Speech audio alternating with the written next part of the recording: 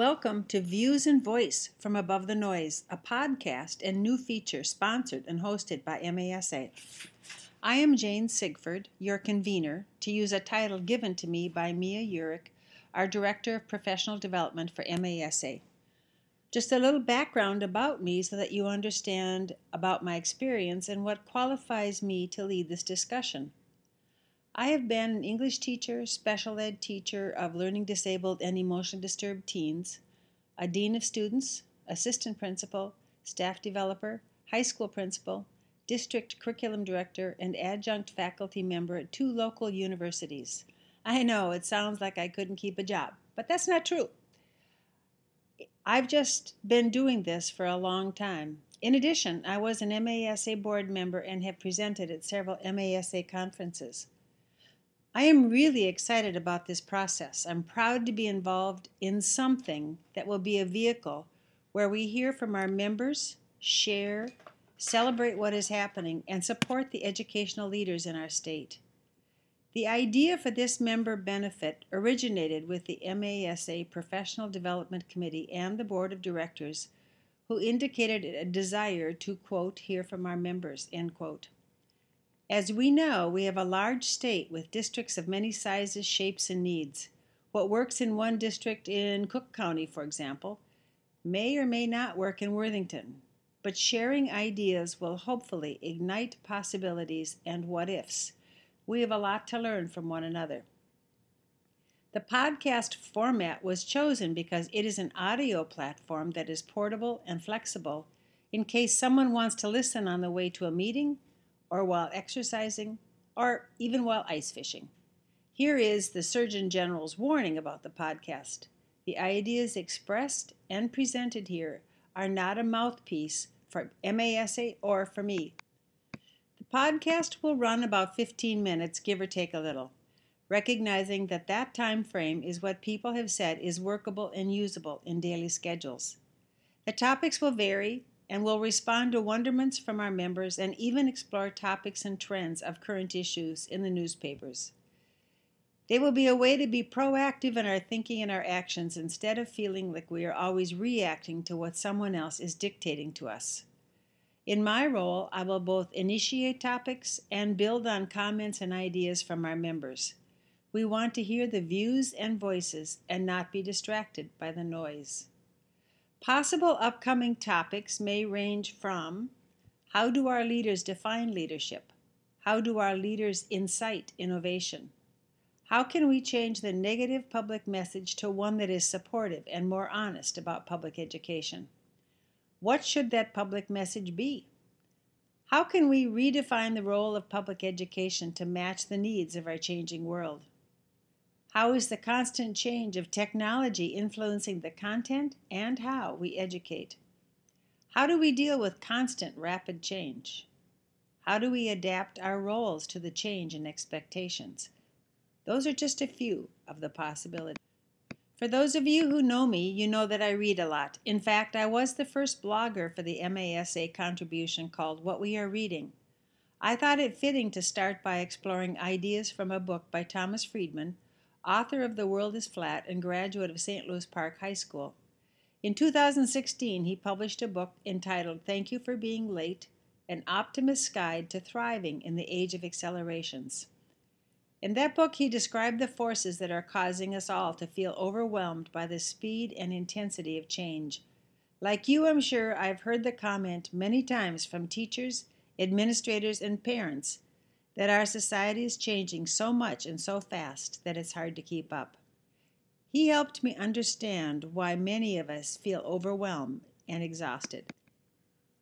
He calls it living in the age of accelerations, where the 3 forces of technology, climate change, and globalization are all accelerating, but not one at a time. Instead, they're accelerating all at once and faster than they ever have before. It's no wonder we feel like we are constantly playing catch-up, which is what he calls dislocation. I don't know about you, but I can resonate to that description. He quotes Eric, nicknamed Astro Teller, the CEO of Google's X Research and Development Lab, who developed the Google self-driving car, among other things. Teller said none of us have the capacity to deeply comprehend more than one of these fields. The sum of human knowledge has far outstripped any single individual's capacity to learn, and even the experts in these fields can't predict what will happen in the next century. Here's an aside of mine. So then why do we assume that standardized test scores that measure factoids and discrete sound bites of information which can be found on Google are an accurate measure of how well a student is educated? This measurement tool doesn't match our new reality and the need for thinkers, problem solvers, and information users, not information regurgitators. Teller goes on to say that we have shorter and shorter innovation cycles, meaning we have less and less time to learn to adapt. No wonder we feel like we are constantly playing catch-up. Friedman says that the idea of static stability has passed to the reality of what he calls dynamic stability. He compares this to riding a bicycle. To ride, one cannot just stand still. One has to keep moving in order to stay upright. We teach our students and communities to expect a constant bike ride. This rapid change has huge effects on us because we need to change what and how we teach. We need to write new job descriptions for school employees. We need to redefine our purpose because no longer is education complete by age 18 or 22, nor can people expect to be trained for a lifelong career. We can't educate for jobs that have not even been created. Plus, we are not the only game in town. Other organizations and private companies are in the education business.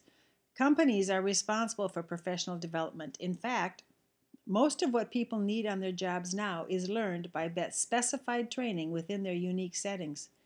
Education and training is job embedded and specific, needing constant upgrading. Plus, we have different students now than we've ever had. Technology has created more access, more opportunities, more. Climate change and the use of resources such as water will demand more scientific knowledge and different careers in the near and not so near future. This difference in focus, purpose, and attitude demands flexibility, adaptability, and the mandate to let go of what no longer is meaningful. One of the specific forces analyzed by Friedman in this rapid change is that of globalization, a component of which is the migration of large segments of the world's population into countries that were little prepared for this rapid influx of newcomers, particularly those with differing life experiences in their home countries.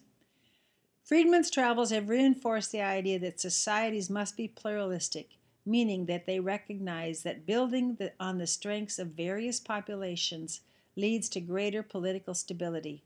Plus, pluralism creates community where equal citizens can live together equally, drawing on different talents to create the best ideas. Failure to acculturate immigrants into liberal Western democracies is at the core of the growth in balkanization and instability of Western nation-states in Europe and in the U.S. This isolation could lead to the destabilization of such democracies as Germany, France, and even the U.S.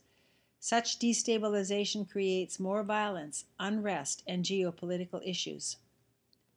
A democratic country will not thrive today unless people see themselves as citizens with rights, but also with responsibilities to uphold, embrace, and enrich the commons, that is, public spaces, public institutions, and core values.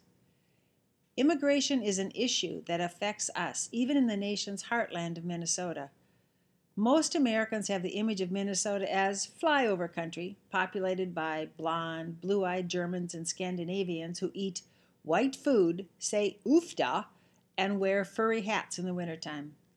Little do they realize that we have one of the largest Hmong populations in the U.S., the largest Somali population in the U.S., a significant Liberian population, an enclave of Karen citizens, Spanish-speaking citizens, in addition to many other groups who call Minnesota home. We are no longer the land of just Lefse and Ole and Lena.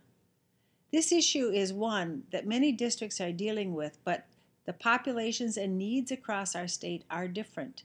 We have some issues in common, but also variations.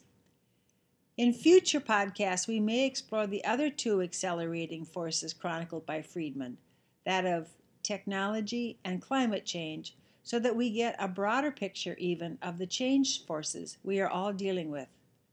But now, I have some questions for you. I'm hoping you will respond to some, or all, of these questions so we can get a sense of what the leaders in our state are doing and thinking, particularly about this issue of immigration. I will provide a synopsis of these responses. Also, I may interview certain respondents who agree to it, of course, about what they're learning and can share with us. Please feel free to contribute your thoughtful responses to my email, jlsigford, SIGFORD, at comcast.net, or respond on the MASA website. Here are the questions. What are the issues you deal with around immigration? How are you dealing with them? What is our role in creating a pluralistic society? How do we educate involved, participatory citizens in a democracy? What literacy skills are mandated for all in this time of rapid change? What curricular changes would or could you make? What structures, rules, requirements need to disappear? What training do we need to provide for teachers? What support for our families? What experiences for our students? What successes have you had with this very complex issue? What is one of your greatest challenges? What community efforts are you making to acculturate all members of your community? What is your greatest challenge as a leader? How has the role of superintendent changed in the past 5 years, particularly around the issues of immigration? What still needs to change?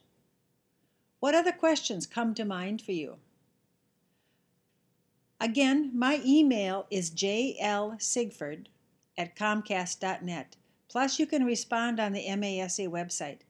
If you want a copy of those questions, you can email me and I will send them to you if you'd like to use them as a topic of conversations for a cabinet meeting or administrative teams. Thank you so much for listening, and I look forward to hearing from you. Remember, share your view and voice and ignore the noise. I'll leave you with this final thought from the great philosopher Dr. Seuss. It is better to know how to learn than it is to know. Thank you for listening. Have a good day.